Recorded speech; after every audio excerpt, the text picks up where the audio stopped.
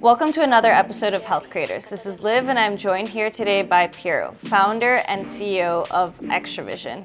So, Piero, to begin with, can you give us an elevator pitch of what you do at XTRA? Absolutely, Liv, and thank you very much for hosting myself. This is such a privilege, such an exciting time to be in the healthcare as a founder, where we're really driven by one promises and one vision, which is empower physicians in a way that they can make much faster decision in triage a lot of patients, where healthcare is not just a promise, really a service that anyone can have access. At XTRA, we're really committed to achieve our vision, which is to empower all the healthcare services, starting from physiotherapy player, in a way that they can access AI solution to treat better and make a much more soundful and thoughtful decision through physical examination by powering computer vision technologies. And can we dive into your journey of how you founded XTRA and what led you to here? I think it's a great question. It's a little bit different story, which starts from my personal background. As you can probably hear from my accent, I'm Italian. Yeah. Born and raised in Italy. In another life, I've been a professional athlete in alpine skiing, representing the Italian national team. And then, unfortunately, because of an injury, which I tore my ligament, I had to stop it. And that's how I transitioned here in the US, where I graduated Yale with a scholarship. And I was maybe lucky, or I had the privilege to then transition here in New York, where I was working for an M&A boutique advisory firm, which was essentially covering on the sales side the most common telehealth player. And that's where I put together within my personal puzzle, longevity, healthcare. And I met through a conference an outstanding human being, which is my partner, Jenna Ick. And we had this crazy idea that we believe that the missing puzzle in healthcare is really how we can treat people remotely. Because that's empowered to achieve continuity of care, making much more accessible healthcare services. And that's how we believe that there's outstanding technology through artificial intelligence that can empower physicians to have better knowledge in terms of the patient symptom in a much seamless way, and also how we can make a physical examination outside of in clinic settings in a way that anyone can access it through computer vision technology. That was the hypothesis in which we started almost 18 months ago. And now, after such an incredible journey, we're already like 30 colleagues and dreamers, as I call it, at XTRA AI. Wow, 18 months and you're 30 people now. Yes. How did you get there so quickly? I think part of the reason.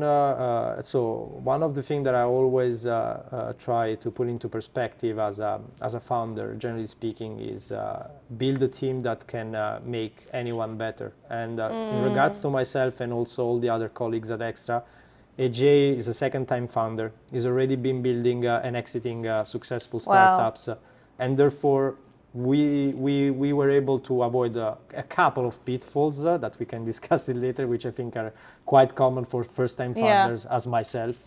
And the good thing was that we had the hypothesis. We shipped product very fast through MVP with clients, enterprise clients that could have validated or disqualified hypothesis when it was coming down to provide, again, benefits to the whole ecosystem, talking about, again, the enterprise, the physician, the doctors, the patient. And after just getting, I would say, a couple of trials with one good client, the first one good client, which was, of course, not the first, I would say, we were seeing a lot of commonalities in terms of one major problem that we were trying to solve, which was, again, activating and using self-triage computer vision technologies in a way that, again, any patient could have triage himself or herself directly through platforms without avoiding or without waiting 14 days to go in clinics or waiting for hardware and sensor. In regards, of course, of MSK disease, which again, you don't want to create too much friction if you want to access healthcare services. That was the main thesis that we have, and now we are active with 16 clients and covering almost 350,000 lives globally. And did you start off looking at self-triage for computer vision, or did it just start as computer vision for primary care, and then you kind of pivoted into self-triage? That's a great question, and as you can imagine, we didn't get it right at the first trial. So the story of XTRA is that we believe that we wanted to use computer vision and monitoring to boost adherence, because one of the things adherence. Adherence. Yes. Okay. So one of the things that we were looking in terms of data was that, again, going through the first physical examination, there were very, very few cohorts that were activating their membership as a patient, both in primary care or in MSK, and adherence was even lower. So we wanted to demonstrate that, again, if we can provide a compelling exercise protocol library people would have completed, then we could have improved outcomes, which is again what we want to achieve in healthcare. Outcomes are the most important thing, as well as cost savings. The thing is, as we were starting to talk a lot with our enterprises, they said, guys, biggest problem we're having today is not people completing adherence, which again it's indeed an issue, but we don't even are able to engage and activate more than 90% on our members. And again, of course, since we were having this conversation, we said, wait a minute, why we want to create a triage or a monitoring solution that is not used? How we can put ourselves in a way that physician and patient can access a seamless solution and have much better knowledge of their body. And therefore, we then started by just shipping a very simple MVP in terms of self-assessment for most common joint pains, such as, again, low back pain, shoulder arthritis, and I would say a whole other pathologies. And we have seen that this technology can be quite comprehensive for, again, elderly people and also other generation in terms of accessing prevention or maintenance healthcare services. Which, because at the end of the day, I think our job is really to try to predict and to avoid what I call in Italian the ouch moment. Yeah. When we're thinking about healthcare, we go through healthcare services when it's already happening. There's this ouch, right? But again, we have the tool, in my opinion, or we can create an infrastructure in a way that we can let enterprise become much more accessible for a whole new different member. And that's our job. Was it a big learning curve for you to go from being like a professional athlete to M&A and then now starting a company, not just starting a company, but in such a niche of computer vision healthcare, and like those are like very complex topics? So I think it was a tremendous learning, and if I think about my life, like less than more than 10 years ago, 12, I quit my career. It was 2014, so almost 10 years ago, 2013. My daily life was basically competing all over the world and trying to be as fast as possible with a pair of ski. So, and then I remember that when I started again studying or just doing traditional internship, it was a completely different environment, a completely different skill set required. What I have to say is that sports, generally speaking, they really give you strong mindset in terms of the meaning of failure, which there's no failure in reality, but again, it's just a journey in which you just have to sit down, be in the present, and try to improve whatever the goal you want to set in mind. I can tell you that most of the times that I started a new endeavor, like again studying at Yale, or when I was the first day in M&A, or when I made the decision to be an healthcare founder, I didn't have any clue on how to start this journey, and I was in a very non-conformable position. But again, I think we all strive to be there, because if we're able to build for ourselves what I call a growing mindset, then you just again surround yourself with outstanding people and you try to improve. How do you see like similarities between being a professional athlete and like all the high risks associated with skiing? It's so dangerous, and then being a startup founder. I think that's a tremendous question, and again, it was when we talk about risk profile, and leadership. Those were the two most common I will say, criteria and parameter that made me switch from again, a very good, I would say, opportunity to work in merger and acquisition here in New York. But where I was missing really, because when you're an athlete, you're building something for yourself or for your team, right? When it comes down to M&A, I mean, in theory, we're serving clients, but again, we are transaction driven. And when the transaction is over, most likely, again, you can have recurring clients, but the job ends there. You're not really operating and building an infrastructure that, again, serves your creative model. Let's put it in that way. And the M&A was a tremendous journey to learn a lot of hard skills, which I think are extremely required for founders. How you want to manage your board, your investor, building a compelling equity story, creating a compelling value proposition for your businesses. But I was missing initiative. I was missing leadership, which again, an extremely high risk, which is again the common denominator between athletes and founders. What we do, you need to be a little bit crazy, in my opinion, right? You need to be insanely passionate and also insanely with high risk, because again, we're building something that we want to have the perception and the perspective that we're going to change the world, but we have no security that we're going to achieve it. But again, even a life in which I'm not going to achieve what I have in mind with XTRA, I'm so happy with my current daily activities and the impact that I'm trying to achieve and bring it to the world that I define myself already successful beyond, of course, again, if we're able to build a successful business model. Yeah, and so you said 16 customers and you're serving like 350,000 patients right now. Correct. How have you balanced like the focus on revenue versus like raising funds? That's a tremendous question, and I think that for us it was very important at the beginning to find at our pre-seed and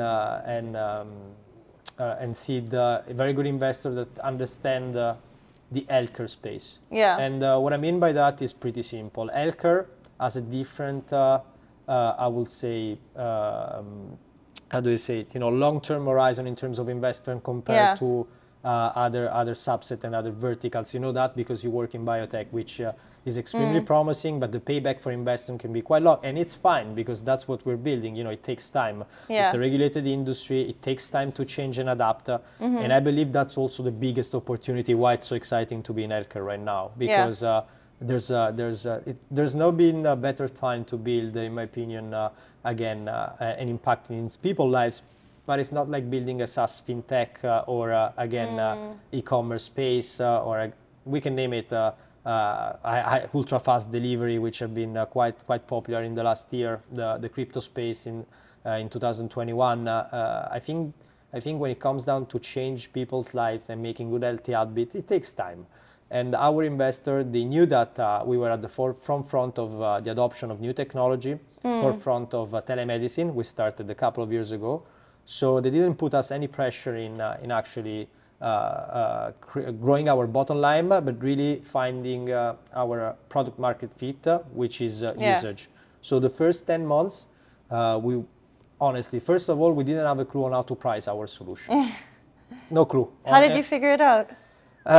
Because we had real clients iterating our API, and then once we had certainty on the real problem, the economical value that we will bring into this company. Because one thing is to start and saying, okay, I want to democratize access to self-triage solution.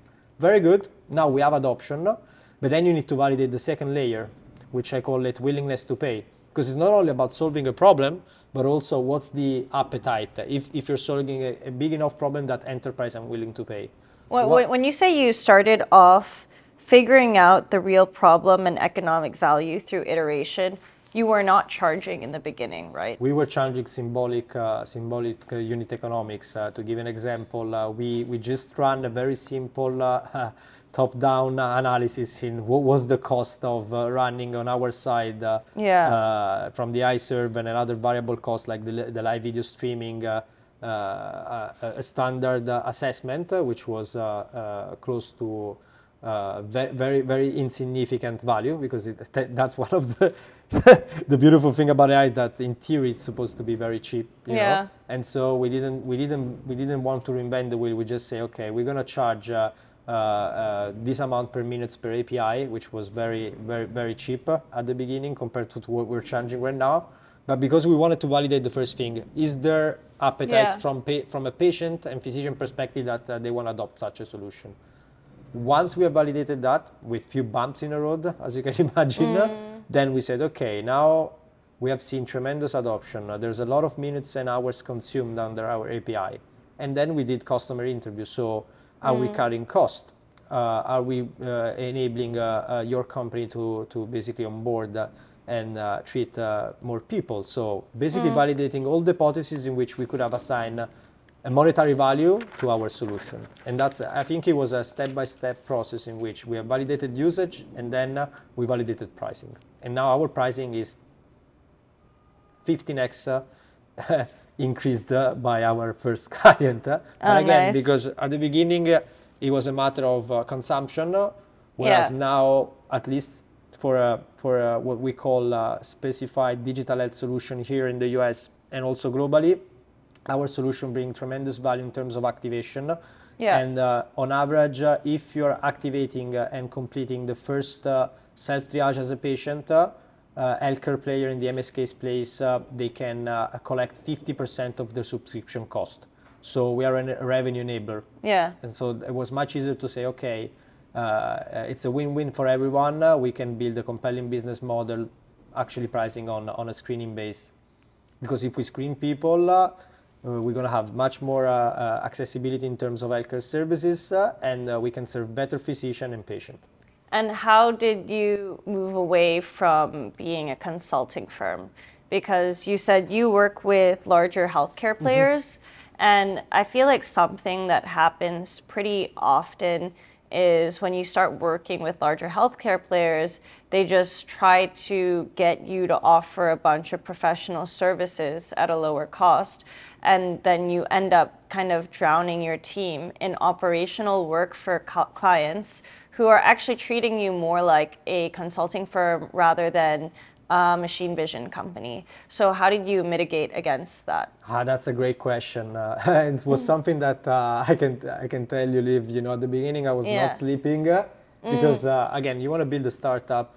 You want to build, as you said it, you know, something that is scalable, that can be, I mean, if you want to be an API, it's something that, again, it's there off the shelves. The clients go there, they integrate your solution, and they can use it without so much maintenance. But again, I think that also one of the things that I want to say, which I learned throughout the way, is that probably at the beginning, you don't have to be scalable to be successful. You don't have to be scalable. You can put yourself at the beginning as a consultant or as an agency in which you try to get as many requirements possible. And that's what I will call it a very important phase of a startup where you want to validate that the problem that you think it exists, it's a common problem for a whole different enterprises, not only one, you know. As you can imagine, at the beginning,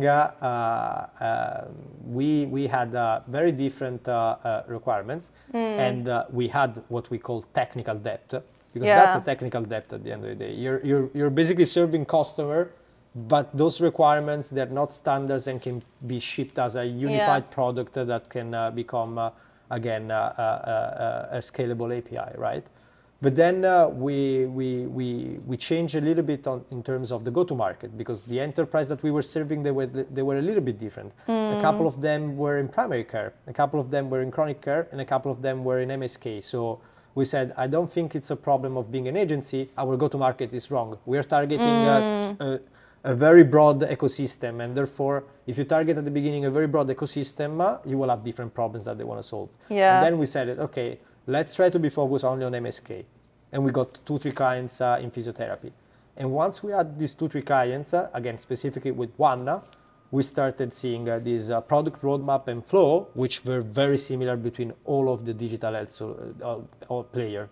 So we went into a macro niche of customer, because today we're very focused on pure digital health solution. The traditional leading telemedicine player, there's large of them that we know, and also a subset of tremendous startups that they're rising in the space. and they have a common problem, and we have built an API that can serve quickly and fast such a niche. Now the question for the future of XTRA will be how fast we can build same API that can provide a better symptom checker for generative AI or machine vision for physical examination in adjacent markets. And that's really the new challenge that we will face, that we're facing right now. The other thing I find pretty crazy is that the average sales cycle in our industry is 24 months. You have 16 customers in 18 months. How did you navigate that? Yeah. Again, it's all tied to the fact that we have a very healthy burn, and therefore at the beginning and as of today, we primarily focus on two things. We call the fast deployed startups, which probably they only have 1,000 or 1,500 lives. Okay, but we know that if we can close these very small players, which of course they're not going to impact our bottom line and top line, but they're going to give us two things: usage, faster deployment, and they're going to validate if we're going in the right direction with the product. And those sales cycles, they're very short compared to the traditional healthcare. We're talking about 45 days signing contracts. And then again, you need to take into account that they need to integrate your API, build the UI, UX, and that can take other 1 to 3 months, right? But at least you close and you're active in the market in 3 months. That was really what allowed us to be quite fast in the market and get a good understanding on how to build a comprehensive solution. And now we're also working with the largest telemedicine player, in which of course you have, again, many more lives, minimum 50,000 and also a couple of millions. The sales cycle becomes very, very, very long. We're talking about a minimum of 6 to 9 months, where of course, again, the revenue is significantly larger and it's fine for our stage. So I will say that, again, it depends on the business you're building, but if you can find early adopters which are fast to deploy and use your solution, focus on it, specifically at a pre-seed seed startups in which you need to validate, in my opinion, the product market fit. And once you have very good cohorts and metrics, for instance, we are 5x above activation compared to industry without computer vision and generative AI for symptom checker and physical examination. So now it's a much easier sell for us also with the larger whales. So the general advice in terms of go-to-market is start with the smaller players, sell at cost, understand your value, and then 15x the cost. When do you know when to flip the switch from at cost to now we're going to charge? I can give you a tangible example. I think it's always better than just an Italian that tends to speak too much. For the digital health solution that we're serving today, if they have large contracts with health plans or employers, okay, and that we're going for larger amounts of lives, more than 100,000, 200,000, their business model is actually paid per user, rather paid per employee. Paid per employee is for self-insurance. Again, you're talking about a small subset of life in which you're paid in respect of usage. So a solution that want to bring higher utilization and higher usage doesn't fit very well there, because in any case, those enterprise will be paid in respect of our or our integration. So we started to serve these enterprises in which they came to us and they say, Piero, our patient, when they have symptoms, they want to call the doctor. And we have a significant drop here in terms of who's going to schedule the call and go through the call and complete the physical examination. And so we said, wait a minute, what if we can onboard seamless this patient and provide a all-in-one API that can provide symptoms verbally quite fast, ship it fast, and also physical examination under one place? Okay, let's try to go for that. And we've seen that rather than having 3% activation as an industry average, today with XTRA they have 21%. What does it mean? That if I am one of these large players, I get paid if someone completes the first physical examination. Okay, so if I'm selling a prevention protocol at $300 to Google, normally, depends on the enterprise of course, but let's make it simple. the first 50% is paid after the first physical examination, because also the health plan and employees, they want to incentivize utilization, right? They're not happy again in pay in just what they call volume-based contracts, and no one using it, right? That would be just the promises of telehealth. So we said that was when we had very high cohorts and we knew that we were solving a problem and bringing much more revenue. We said, okay, rather than charging X, we can charge X tied to the revenue that we're bringing to you. And guess what? They're happy because they can treat many more people, they can predict many more disease and avoid surgery, hip replacement, and so forth. And now we know the value that we're bringing. So again, we wanted to validate the usability and utilization and the risk, the first thing, because sometimes you can build solution that no one wants it, right?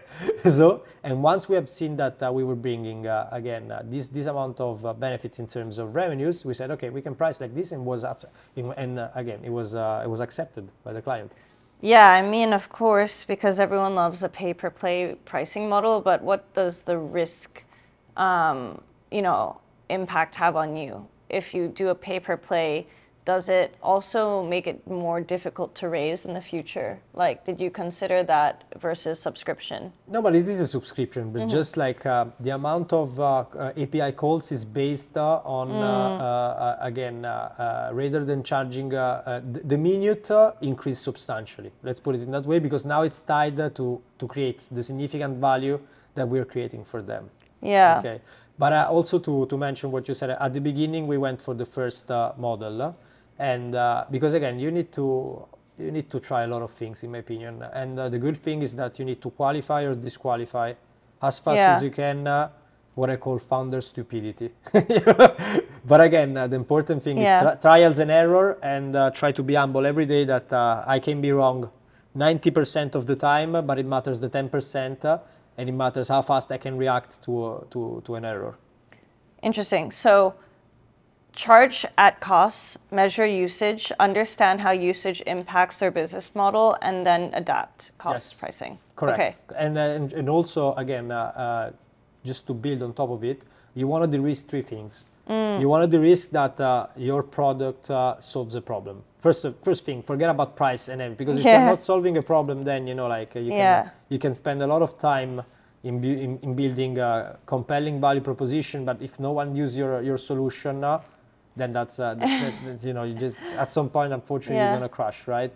Once you have created and shipped a product that again has higher utilization, it's solving any type of problem, again, for physician, patient, depending what you're building, then sit down, discuss with your clients, create a feedback loop in which you can get iteration 24/7, and try to understand as much as you want from your niche customer what's the economic monetary value that you're bringing, and that you can tie your value proposition.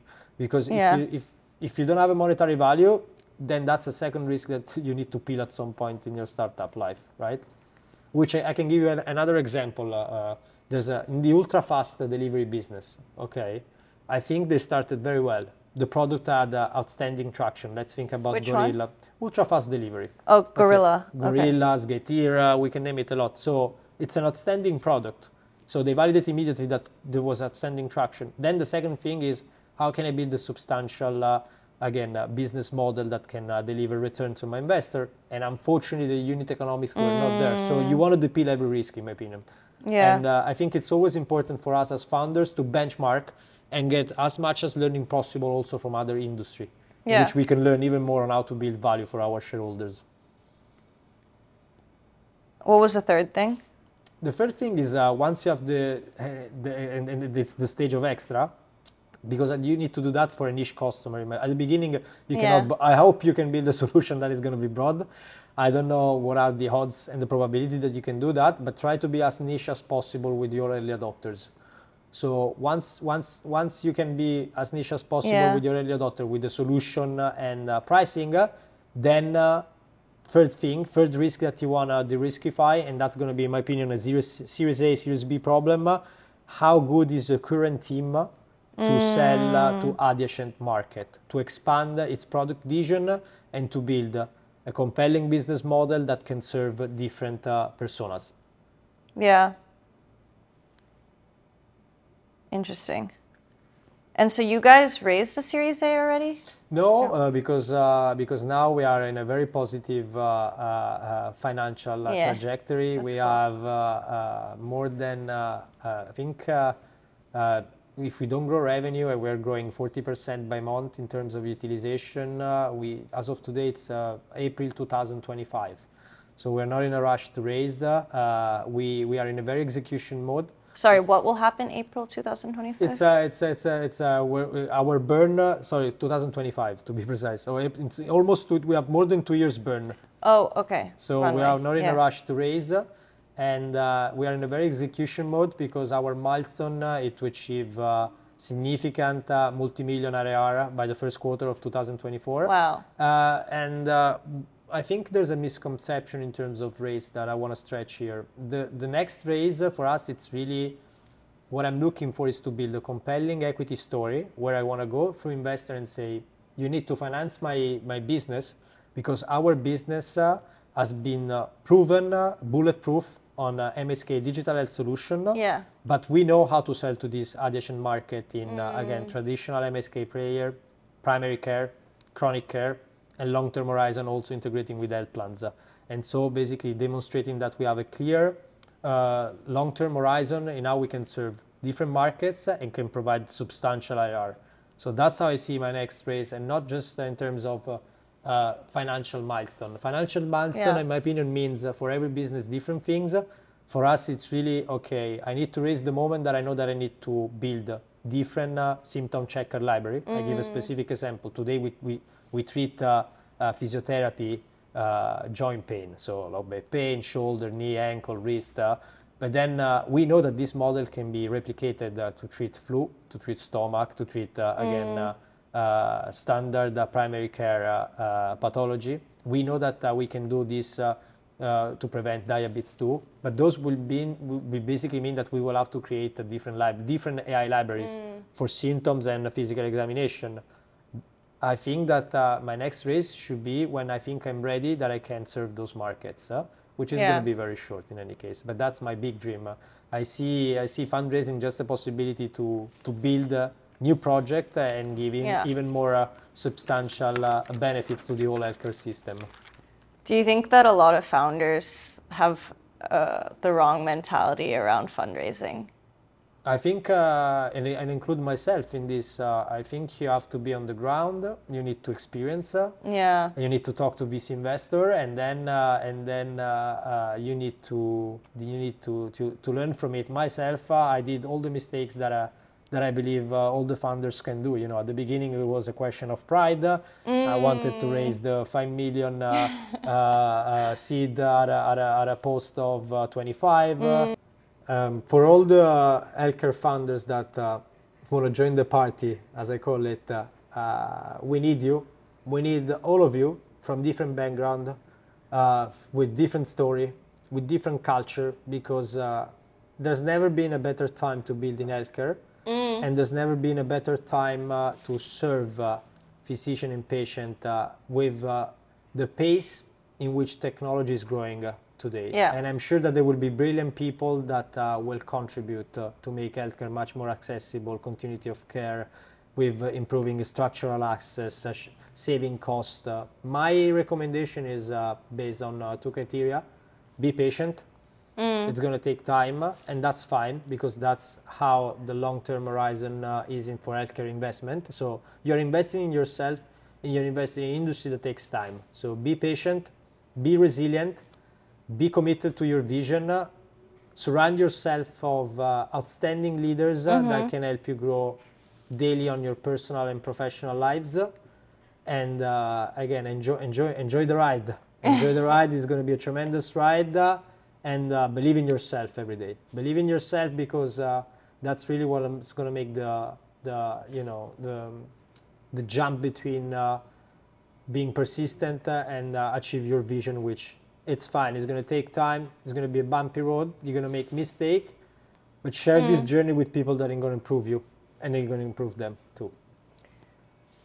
And what do you think is the number one thing not to do when building a healthcare startup? And can you give a story or example of what led you I think I can my personal perspective at least, which is tied from what we were saying just a couple of minutes ago, is to try to build something that has an ultra fast delivery and a substantial revenue recognition. Not because I don't hope it. I hope it that there will be founders that will achieve it. But again, since healthcare deals with